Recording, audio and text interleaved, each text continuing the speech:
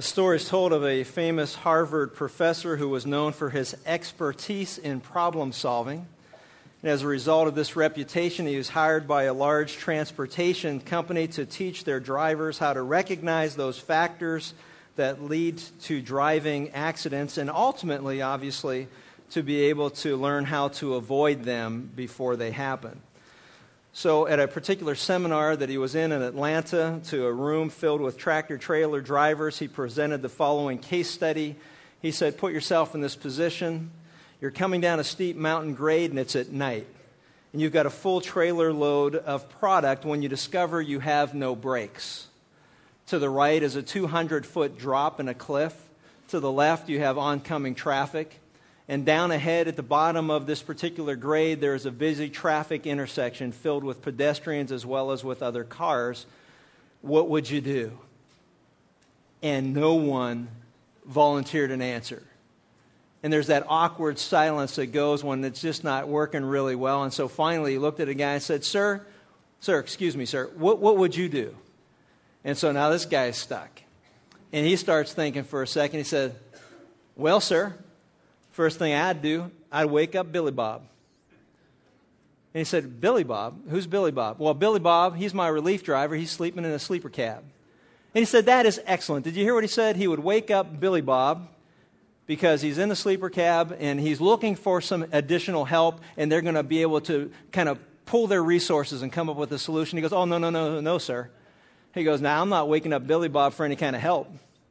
He goes, well, why are you waking up Billy Bob? He goes, well, Billy Bob's from a small town in South Carolina. And where Billy Bob grew up, he ain't never seen an accident like the one we're about to get into. You know, and every time I think of that story, I think about just the collision that takes place every time the religious leaders, go at Jesus toe to toe. And it's kind of like, oh boy, here comes another collision. And if you've got your Bibles, we're going to look at Luke chapter 20, because in this particular chapter, starting with verse 20 through 26, Jesus teaches the religious leaders and us as a result some of the essential truths regarding God and politics. So in Luke chapter 20, starting with verse 20, we read these words. And they watched him and sent spies who pretended to be righteous in order that they might catch him in some statement, so as to deliver him up to the rule and the authority of the governor. And they questioned him, saying, Teacher, we know that you speak and teach correctly. You're not partial to any, but teach the way of God in truth. Says, is it lawful for us to pay taxes to Caesar or not? But he detected their trickery and said to them, show me a denarius. Whose likeness and inscription does it have? And they said, Caesar's. And he said to them, then render to Caesar the things that are Caesar's, and to God the things that are God's. And they were unable to catch him in a saying in the presence of the people, and marveling at his answer, they became silent. In this passage, this text is a great example of how two groups of people who otherwise hate each other come together because they have one common interest and one common interest only, and that is their hatred of Jesus. These two groups, the Pharisees and the Herodians, were just as diverse of groups of people as you'll ever get. They're like modern-day political parties. If you're for it, we're against it. If you're against it, we're for it. If you say it's up, we'll say it's down. You say it's right, we'll say it's wrong. You say it's left, we'll say it's right. And that's basically what these people were all about. They had opposing viewpoints. The Pharisees were nationalistic. They longed for the day that the Messiah would come and set up his kingdom. The Herodians on the other end were accommodating to Rome, and it was kind of like, hey, you know what? They just did whatever Rome told them to do, and they tried to do the best that they could in that political structure and try to get involved in it and get whatever privileges were available. The Pharisees kind of dug in and said, we'll have nothing to do with the Romans. And the Herodians said, hey, you know what? We'll just get along with them. When in Rome, do as the Romans do. And that was kind of their attitude. The Pharisees represented conservative Judaism. The Herodians were liberal in their convictions. The Pharisees were, I guess, what we would say right-wingers today, and the Herodians were left-wingers. They were in total opposition of one another in every area.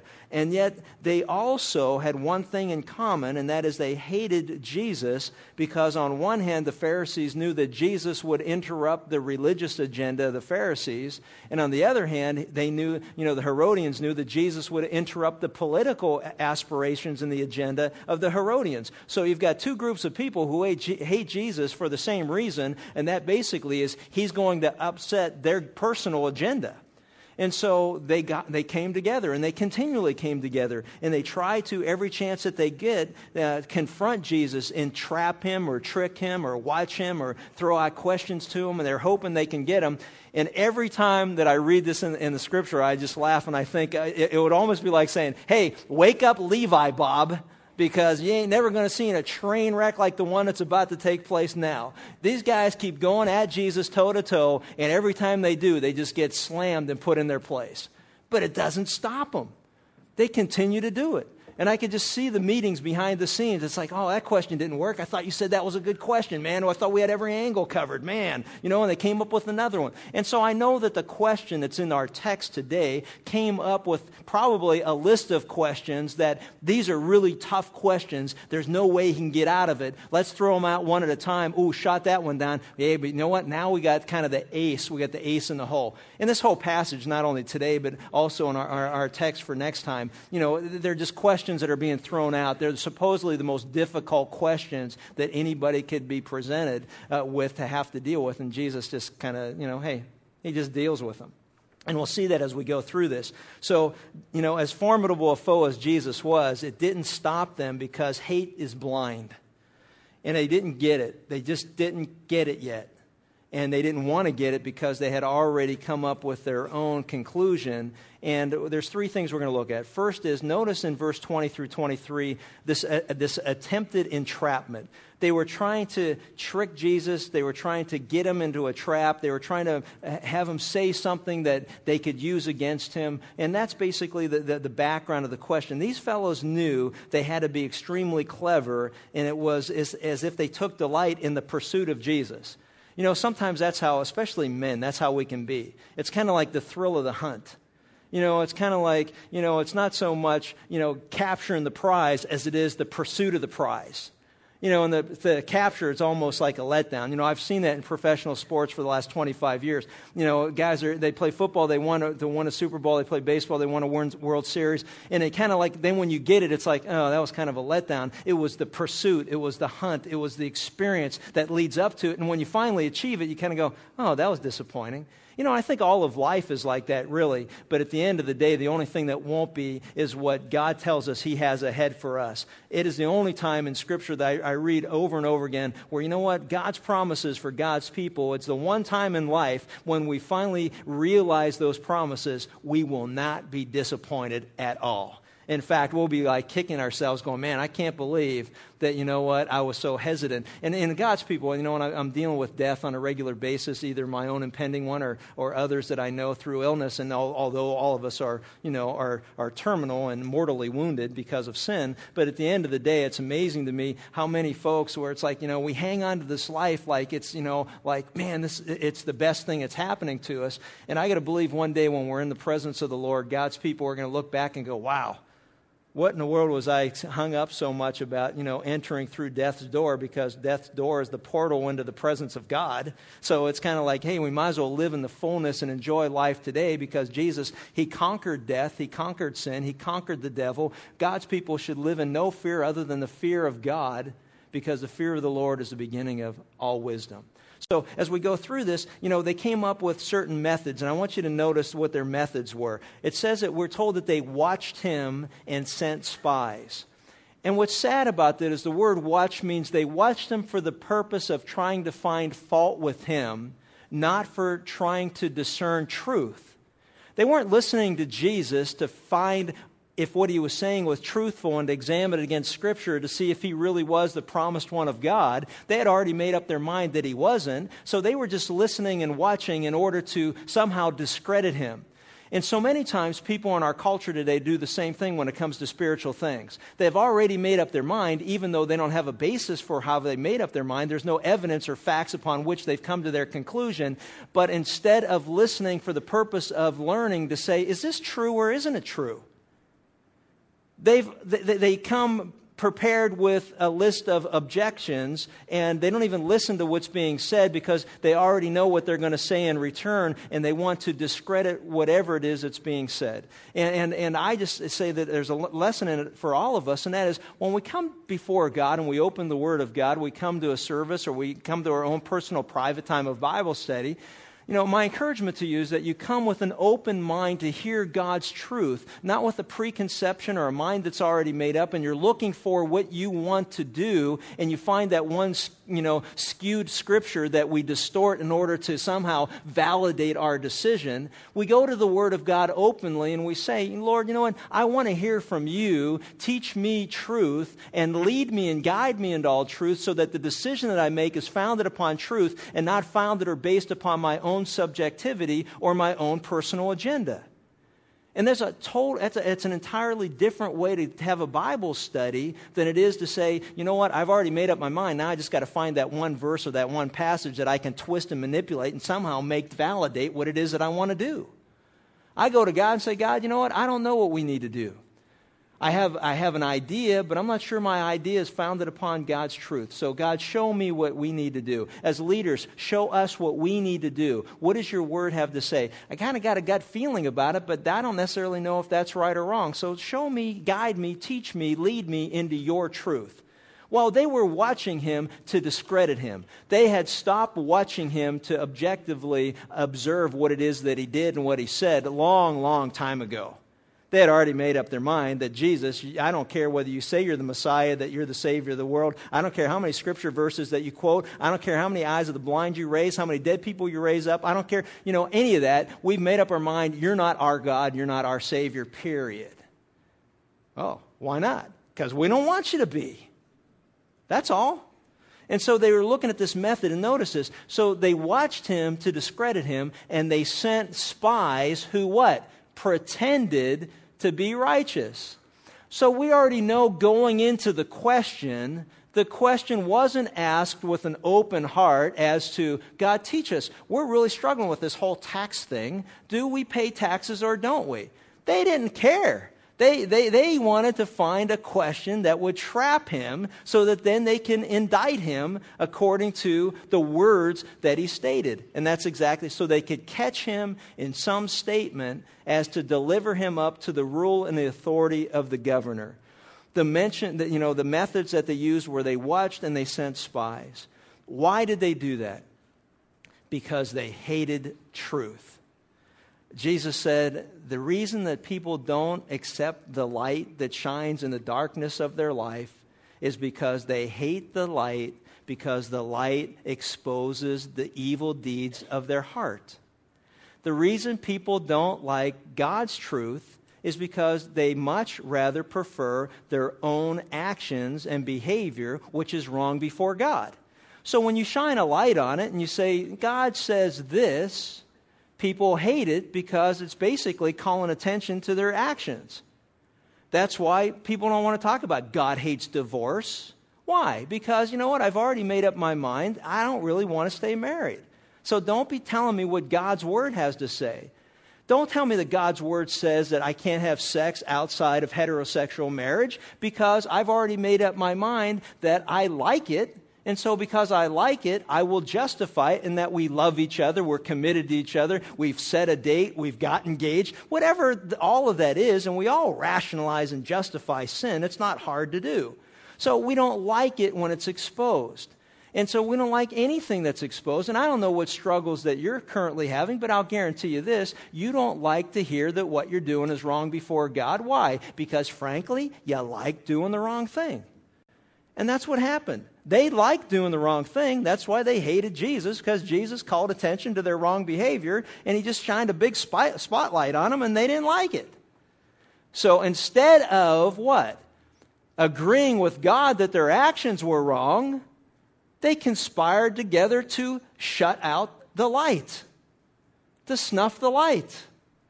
We see that all the time. People come to a church, they hear God's truth, they're guilty in an area of their life, and so what do? I'm going to go find another church that's not so judgmental. What does that mean? Just I'm going to go find a place that will accommodate my sinful behavior. So we'll go somewhere else. We'll find some pulpit that's watered down that just tells me that I'm okay, you're okay, and basically that, I feel good, you feel good, and as long as you don't bother me and the sin in my life, I won't bother you about the sin in your life, and we'll get along just fine. What? Then why even go at all? Why not just stay in bed in the morning? Don't get up and go to church. Just stay in bed and justify and rationalize your own sin. You don't need to get up, get dressed, and drive somewhere for it.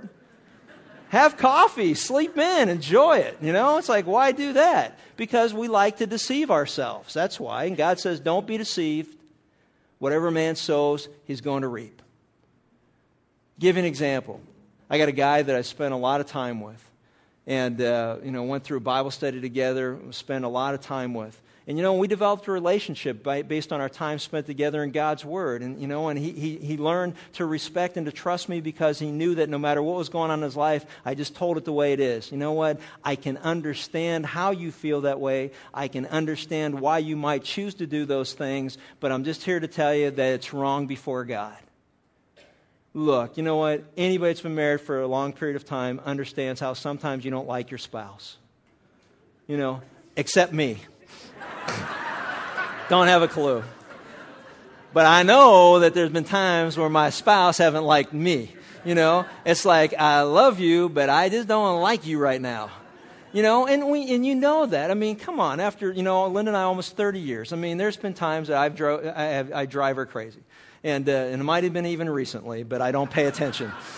But the point is, it's like, and we all can understand that. Say, I understand that. There are times where you kind of go, you know what? I hate the responsibility of getting up and being a responsible person and making the right decisions and being a godly role model or a godly example. And, just all the pressure that comes with that. And it's like, so who can't understand the temptations that are out there in the world to do what's wrong before God? I can understand as a mom, we had 3 children of our own and 2 grandchildren now, and I can understand and I know what it's like to go, man, you know what? This gets old after a while. Diapers and talking back and then you get through that and then they get to be teenagers and then you're a moron and an idiot and you don't know anything and what are you going, you can't go out dressed like that and what street corner are you working on? It's like, what are you doing? You can't dress like that. No, you don't understand. That's the way we dress. And it's like, oh, blah, blah, blah, blah, blah. We all go through that. But the reality of it is that, we all go through that, but we need God's Word to get us through it in a way that we are unscathed in the process. So anyway, I meet with this guy on a regular basis, and it breaks my heart to find out several months ago that he decided, being a faithful husband, is just a lot of hard work. It takes a lot of commitment. When you got women throwing themselves at you on a regular basis to be faithful to your wife, and to have 3 small children, and it's like my wife's not as much fun as she used to be around, and she's always tired. And it's like, no kidding, Sherlock.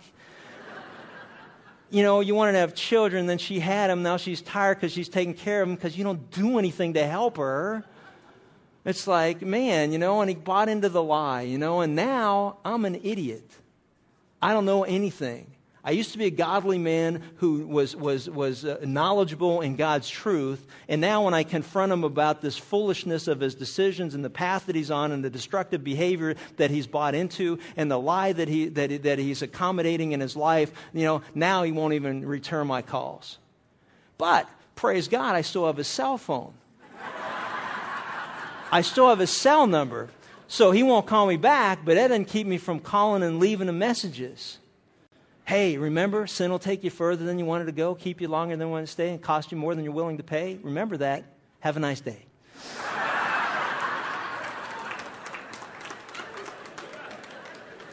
Because I love him. I love him, and I'm committed to doing everything that I can to jump out in front of him and say, you are on a road to destruction. There's a way that seems right, brother, and you know what? But its end is destruction, and you're cruising down that highway. And you are going to regret this day for the rest of your life if you don't repent right now. See, I think of him in every modern day example that, in fact, Linda and I were talking on our way to have my treatment on Tuesday, in the book that, the Enjoy the Drive, You're Still Alive book, and it's a book that I'll probably always talk about and never write, but there's a chapter, I'm going to call it The Knuckleheads. And this gal's and this guy's wife said, and you can put a picture of my husband in that chapter, big picture of him, And I thought, and then we started to go through in our last 20-some years of ministry, just how many people would go in the knucklehead chapter. Then I thought, it's not even a chapter. The Knuckleheads is the book. That's a whole book. And these guys are knuckleheads. This is, it's like, what is wrong with you people? When are you going to accept God's truth in your life and agree with God you're wrong and repent and turn from it?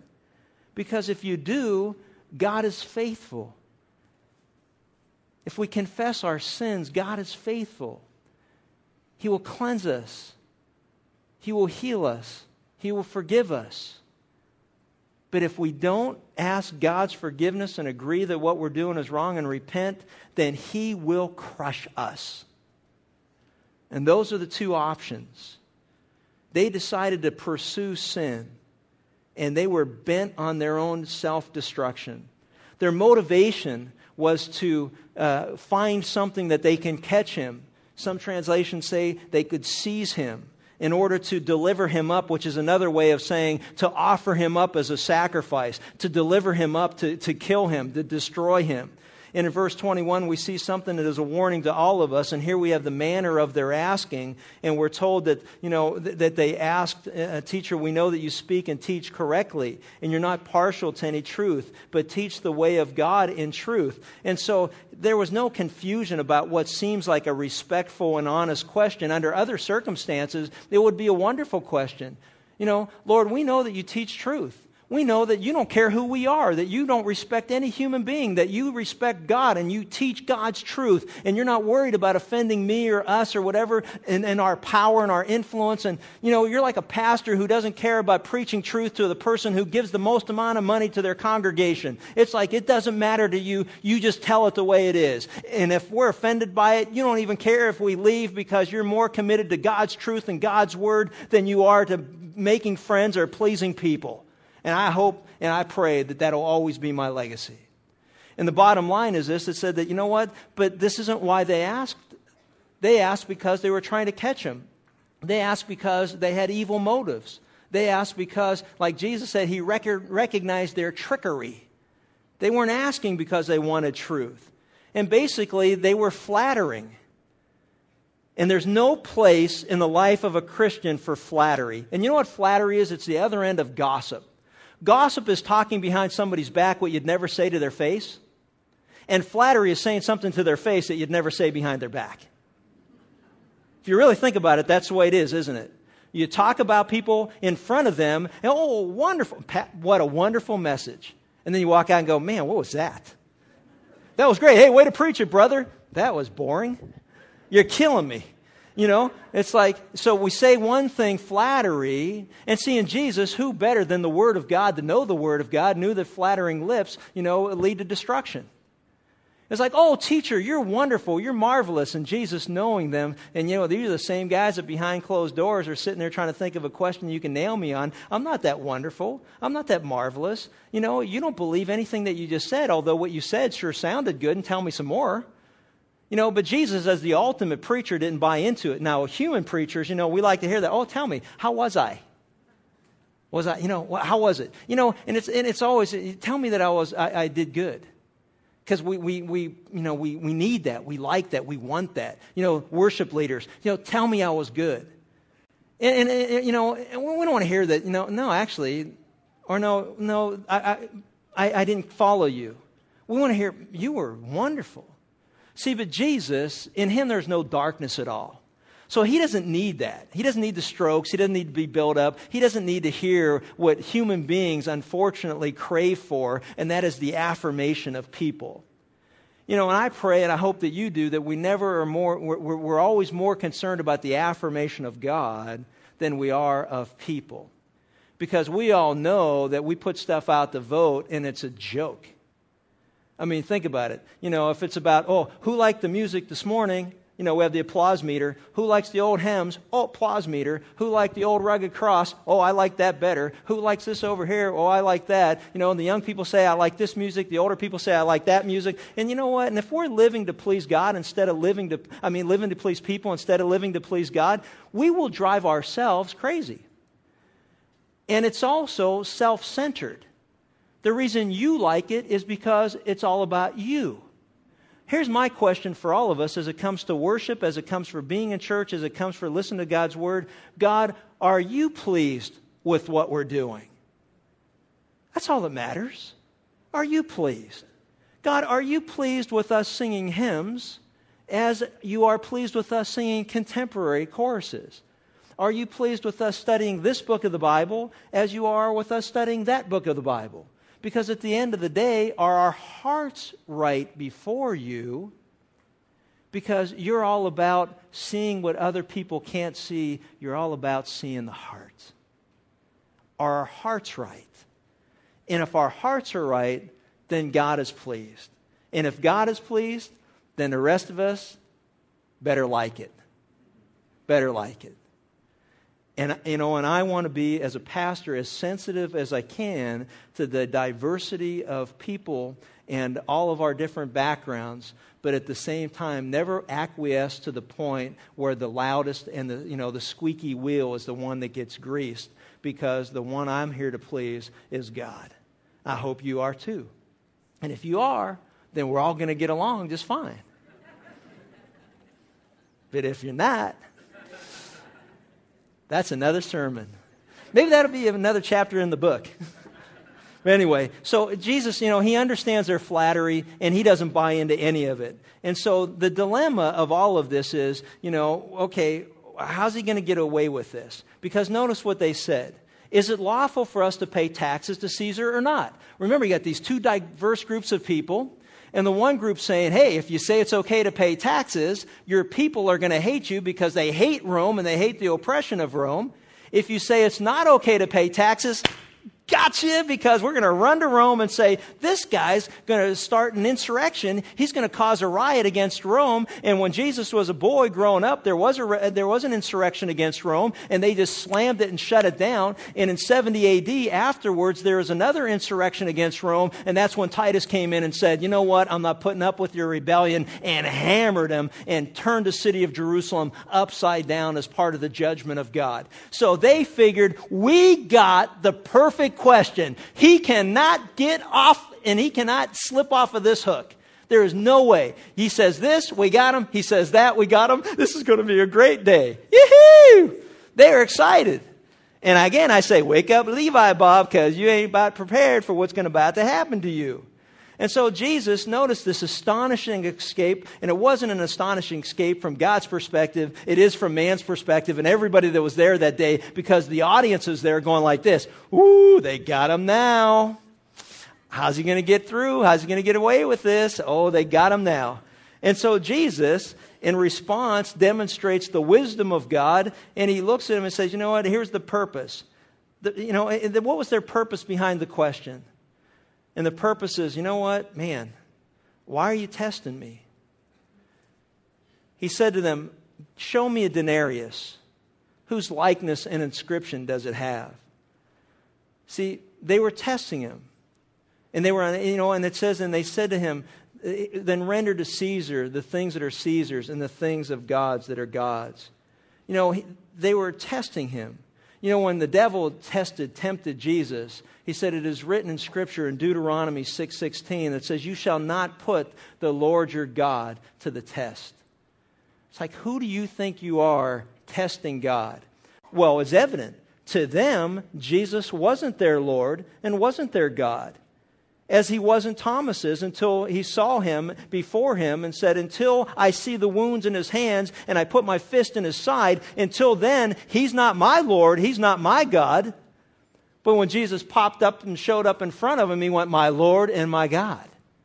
Okay, enough evidence. You are now my Lord and my God. See, some of us, we haven't come to that conclusion. Is he your Lord and is he your God? Is he truly your Savior? If he is truly your Savior, then why do you continue to put him to the test? Why, when things happen in your life, do you raise that question, why, God, are you doing this? I had a privilege to speak the other night at a conference in Costa Mesa of professional athletes. And one of the things that I was able to share with them was, you know what, throughout this whole ordeal that I've gone through and my family's gone through with cancer, I can say before God and before you, I never asked God why. And the reason was because for years I had always given counsel that, you know what, stop asking why, because that's your way of saying you don't trust God, and ask God, what do you want to do with this trial or this obstacle, this hurdle in my life? What do you want to do? What do you want to accomplish? How do you want to use it for your purposes and for your glory? And it never was a matter of, like, why, God? Why would you do this to me? Because the answer is, why not? I'm more blown away with, why, God, would you call me from darkness to light? Why, God, would you send your Son to die on the cross for me when you know how wretched and miserable a person that I was before you when I had nothing to do with you? Why, God, would you give me yourself when I ran from you and pursued a life that was just absolutely everything that you say is right? I pursued that which was wrong. I'm more amazed at why, God, you would love me, forgive me, that you would show mercy on me than I am with anything that you would do in my life subsequent to coming to faith in Christ. So I don't ask God why, I ask what. And I hope that all of us as God's people and as God's church, we start to ask the question, what do you want to teach us? What do you want to do? What do you want to accomplish? Who do you want us to reach through this? And never ask the question, why are you doing this to me? If we are asking why, we have not learned who our God truly is. Can we really question God? His love for us, His concern for us, His desire to give us His best, to make us heirs with Christ? I mean, the Bible is very clear on all that. So it comes down to stop feeling sorry for ourselves and let's start being used by God in the circumstances of our life to promote His kingdom and His glory. See, these men did not see Jesus as their Lord and their God. So He said to them, and the purpose of their question was to test Him. And on the coin, He said, well, show me a coin. And I like this, because He didn't even have one. So He made them show the coin that they were so opposed to having. And they went, oh, here, I got one. Duh. All right, and on it, it said Tiberius, the divine one. Our coins were minted in our country to say, in God we trust, not in any human ruler or authority. Because our country's forefathers had come from an environment where those who were in leadership put themselves on an equal plane or greater than God of the universe. So our forefathers, contrary to the revisionists, came to this country and said, we are going to recognize a supreme being, we're going to recognize God, and it's in God we trust, not in man, not in ourselves. So they pulled out a coin and said, here's one right here. And he said, okay, well, whose inscription's on it? And they said, well, Caesar's. And he rendered the soundbite of all human history. Then render unto Caesar the things that are Caesar's, and give to God the things that are God's. What was he saying? Well, they all understood that if your likeness was on a coin, then you owed the person on the coin in order to do business with the coin that had their inscription on it. So there wasn't a person out there who would argue with him, no, you shouldn't give to Caesar what's his. No, you better give to Caesar what's his. Why? Because it's his. And so all governments from that point on recognized the validity of human government, not only because of what Jesus said, render unto Caesar the things that are Caesar's, but because the Word of God also follows up. And if you'll turn with me to Romans chapter 13, it follows up very clearly and explains why we should render unto Caesar the things that are Caesar's, or why we should give government its proper due and respect, because government was instituted by God. And the reason for it's very simple. Without government, chaos reigns. Without some form of authority, we've got anarchy. And I get so tired of people who moan and groan about our government or system of government or form of government. I'm not voting for anybody. They're all a bunch of crooks. Duh. That's about as ignorant a statement as anybody could say. Because the bottom line of it is, okay, then what's your alternative? What's the alternative? Let's just have anarchy. Let's everybody just do whatever they want to do whenever they want to do it. Let's drive down the street and say, if you want to go on green, you go on green. You want to stop on green, and then you can stop on green. You want to go on red, then you can go on red. You can just make up your own. And yellow, hey, we'll all go together. Just make up your own rules. Well, God says you can't do that. Why? Because of sin nature. Sin nature has to be restrained. Sin nature has to have some controls and parameters. Otherwise, you know what? We got a disaster on our hands. Let every person, who would that be? Oh, I think everybody, be in subjection to the governing authorities. For there's no authority except from God. And those who exist are established by God. Therefore, he who resists authority is opposed to the ordinance of God, and they who have opposed will receive condemnation upon themselves. For rulers are not a cause of fear for good behavior, but for evil. Do you want to have no fear of authority? Hey, then do what is good, and you'll have praise from the same. You don't want to be afraid of your boss, then do the right thing. You don't want to be afraid of your parents, then do the right thing. You don't want to be afraid of governing authorities and police officers, then do the right thing. You know, the best thing can happen to every one of us when it comes to our driving is to have a police officer in our rearview mirror. It's like, oh, police officer. And I know that because on this morning I came to a light and it was like, I think I could have made it. And then I saw a police officer sitting there and went, well, that wouldn't be good. So, when in doubt, don't. And my wife just started laughing because she's like, well, why don't you just drive like that all the time? It's like, because, it's a guy thing. It's like, if it's yellow, it's not red. And yellow means proceed with caution, no matter how fast you're going. So for rulers, and think about it, if pastors are so messed up, how much more messed up are you people? Just kidding. Anyway, for rulers, I already read that, didn't I? Okay. Do what is good, and you will receive praise from the same. For it, speaking of government, is a minister of God to you for good. But if you do what is evil, then be afraid. For it does not bear the sword for nothing. It is a minister of God, an avenger who brings wrath upon the one who practices evil. Wherefore, it is necessary to be in subjection, not only because of wrath, but also for conscience's sake. Which means, you know what? Not only should we be afraid of getting in trouble, but because God has given us a conscience that says, you know what? Do the right thing. Because even when we don't get caught sometimes, our conscience bothers us because we know what we did was wrong and we shouldn't have done it. So if you want to have a clear conscience and you don't want to be afraid of getting in trouble, do the right thing so you won't get in trouble, and also do the right thing. You'll have a clear conscience and you'll sleep better at night, and you'll be able to look at yourself in the mirror and not worry about it. You've all heard the story about the guy who cheated on his taxes and his conscience was driving him crazy. And he sent a check to the IRS, and this is a true story. He sent a check to the IRS with a letter and enclosed with a check for like $10,000. He said, to whom it may concern. Several years ago I cheated on my taxes, and it's been driving me crazy that I haven't paid what was rightfully mine to pay, and so therefore I've sent a check for $10,000. And then said, P.S., if my conscience still bothers me, I'll send you the rest. And it says, render to all what is due them. Tax to whom tax is due, custom to whom custom, fear to whom fear, honor to whom honor.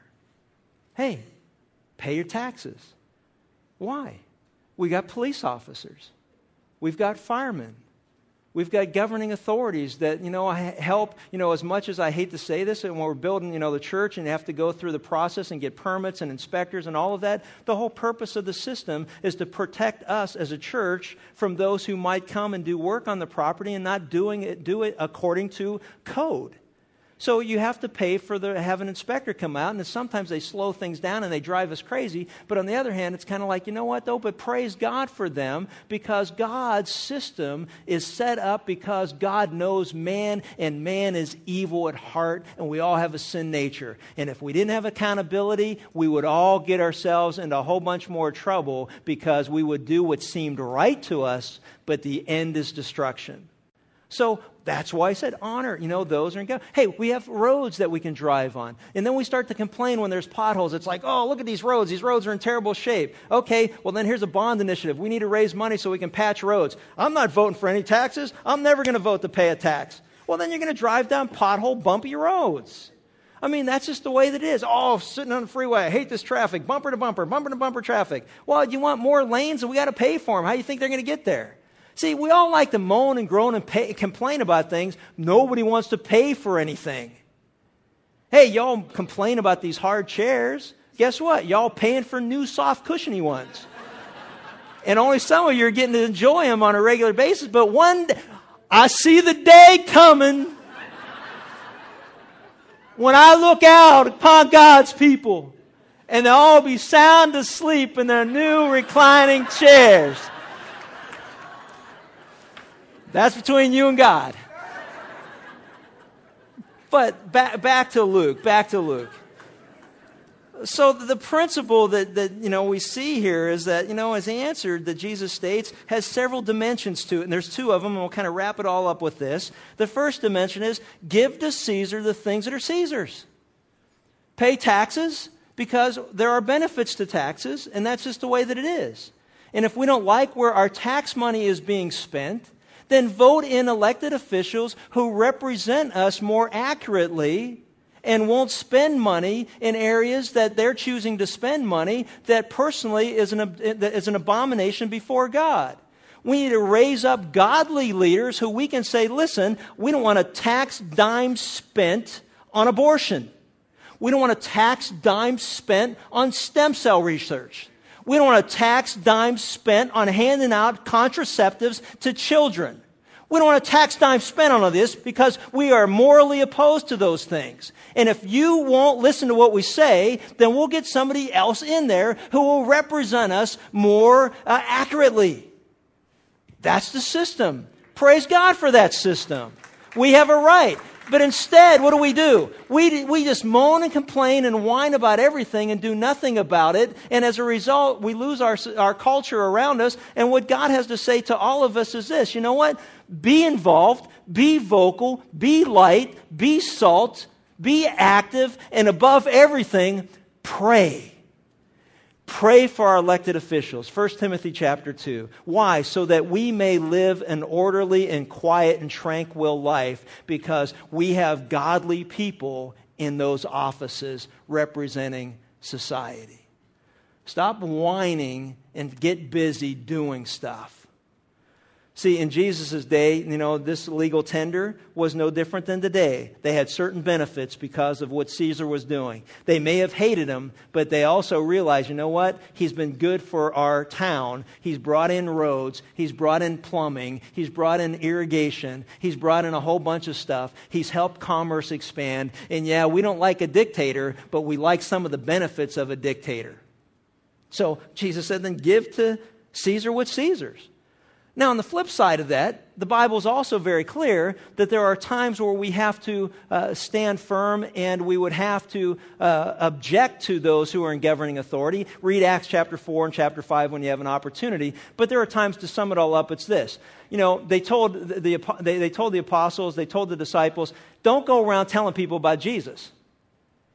And they said, you know what? Whether we should be telling people about Jesus or not, that's for you to determine. But as for us, we're going to go around telling people. And the reason for it is because Jesus told us to tell everybody about him. And so where society or government comes in and says, you know what? You can't preach from the Word of God anymore. You can't teach from the Bible. You can't teach God's truth. You can teach some of it. We like the things about love, but we don't like the things about sin. So that's okay if you'll talk about the good stuff, but we don't want you to talk about those things that bother us. You can talk about everybody going to heaven, all roads lead to heaven. You can do that, but don't be talking about judgment and condemnation and hell. So we'll eliminate that part. See, what's amazing to me, and the irony of this, is that we still have the freedom in our country to preach God's truth, the whole counsel of God. What people would say, the good and the bad, all of it, we're able to teach it. And there are churches and there are pulpits who have decided not to teach it because it offends people.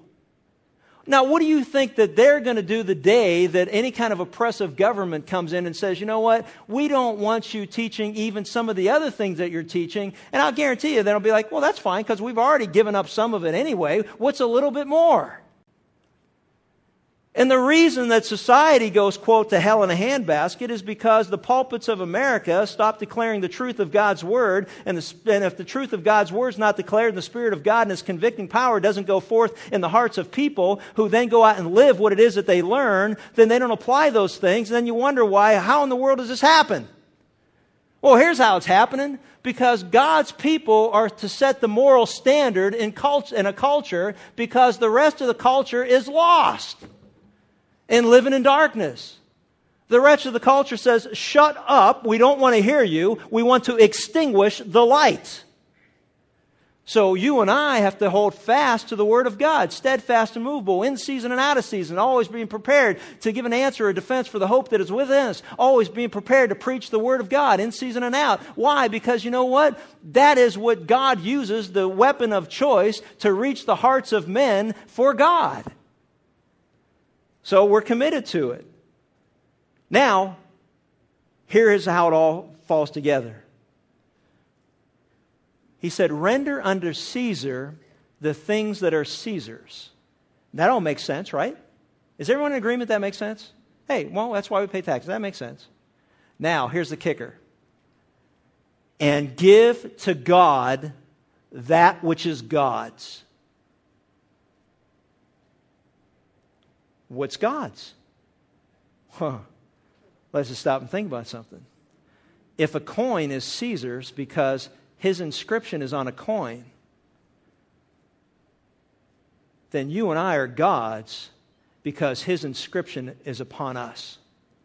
We have been created in the image and likeness of God. His image is stamped upon every human being. And what he's saying is very simple, and that is this. If you understand to give to Caesar that which is Caesar's,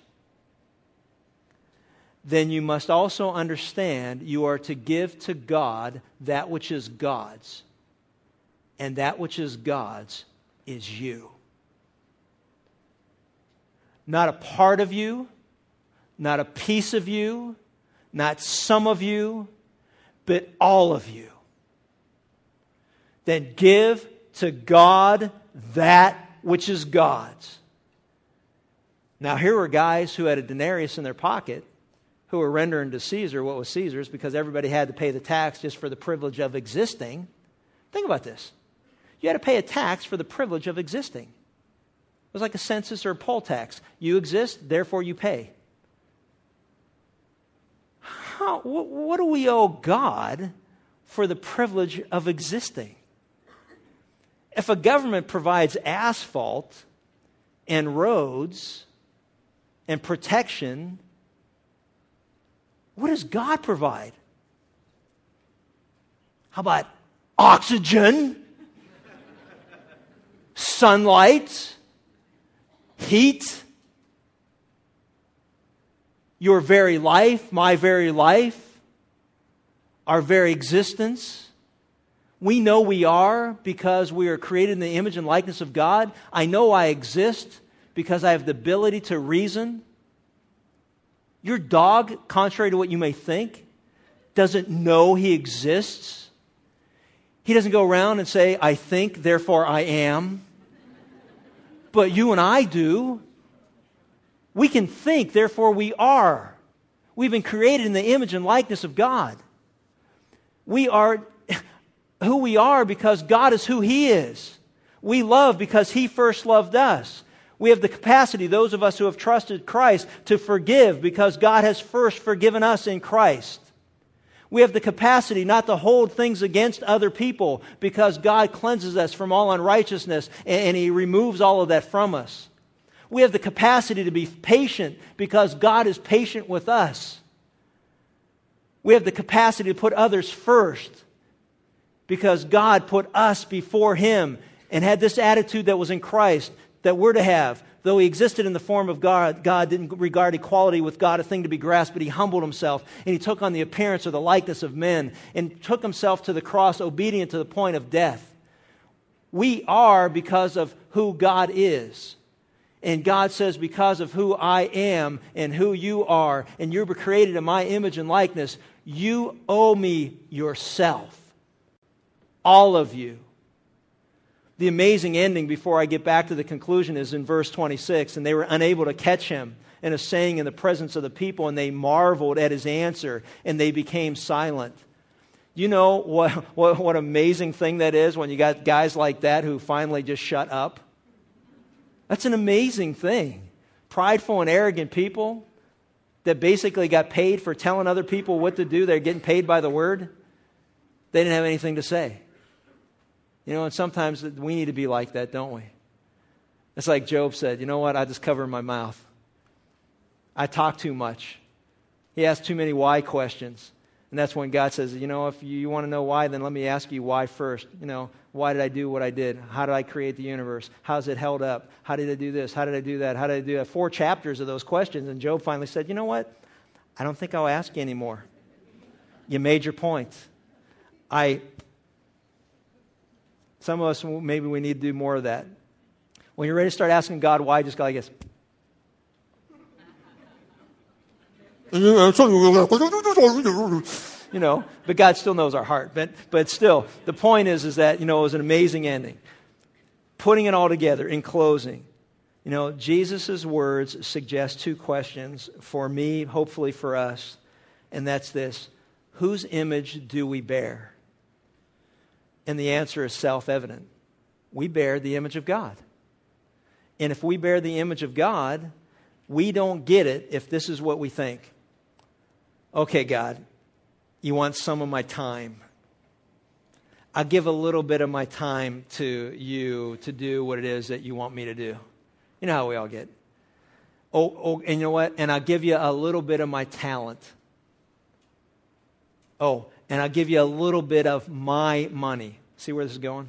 My time, my talent, my money. See, if you still think like that, you don't get it yet. You don't have any time. You don't have any talent. You don't have any spiritual gifts. You don't have any money. Whatever you have is on loan from you from God, and it's His. So He says, give it back to me because it's rightfully mine. Are you doing that? Or are you still busy doing other things? And one day you'll get to doing what it is that maybe God would have you do. Listen, folks, and the one thing that God wants more than anything else is that you give Him yourself. And that means that you have to admit that you're selfish and you've been wrong before God. That means that you have to say, God, forgive me for my selfishness. God, forgive me for my sinfulness. And I will turn from that, and I will turn to you, and I believe that Jesus Christ died on the cross for my sins. I believe that He rose again from the dead. I believe that He is alive today. And the Bible says, if I call upon Him, I will not be disappointed. That I am to repent and believe upon the Lord Jesus Christ, and you say, I will be saved from the consequences, the condemnation, the wrath of God, the judgment of God for my sins. And God, I give you me. And that's why Paul said, I urge you, I beg you, I implore with you, I beseech you. The other night when I spoke, I said to the group of guys in that room and those gals, I said, look, I know what Paul was saying when he says, I beg you. Because when I'm laying on a hallway in a gurney and I don't know if they're going to do surgery because they think my time is numbered and I'm a dead man walking. I know there's only 2 things that matter in life. One is that you have been forgiven by God and you've come to peace with God through your Lord and Savior Jesus Christ. And then you have lived a life that has made a difference for His purposes and for His kingdom. So when I say, I urge you, brother, by the mercies of God, to present your bodies as a living sacrifice, holy and acceptable to God, which is your spiritual service of worship. And don't be conformed to this world. Don't be like everybody else, but be transformed by the renewing of your mind through the Word of God, and you will know what the will of God is for your life, that which is good and acceptable and perfect. Is your body a living sacrifice to God, or are you conformed to this world? Stop being like everybody else and be like God wants you to be. And He'll get all the praise. He'll get all the glory. He'll expand His kingdom. And He'll say to you one day, well done, good and faithful servant. You know what? You did good. Enter into the joy of your Master. Father, thank you for your word, for your truth, as difficult as it is at times to hear it. May it penetrate our hearts. May it be planted deep, so that there's none of us who leave here or hear this message by CD or tape or other means that'll walk away without being changed by you. God, I pray for those who aren't sure of their relationship with you. The fact they're not sure is a good indication they don't have one. That you would become their Lord and their God. Praying a simple prayer, God, forgive me. That's me. I'm guilty. I'm a sinner. God, forgive me of my sin. I believe that Jesus is the only way I'll ever find your forgiveness, and I believe He died for my sins. He rose again from the dead. I believe that He hears my plea, my cry right now, and I just ask that He would come into my life and be my Lord and my God. And God, I pray for all of God's people that we would recognize that you don't want a part of us, you don't want a piece of us, you don't want some of our time, some of our talent, some of our gifts, some of our money. You want all of us. That you want us to love you with all our heart, mind, soul, and strength. And then to love our neighbor as ourselves. God, may we leave here different than we came in, because we're committed to being doers of your word and not hearers only. In Jesus' name, amen.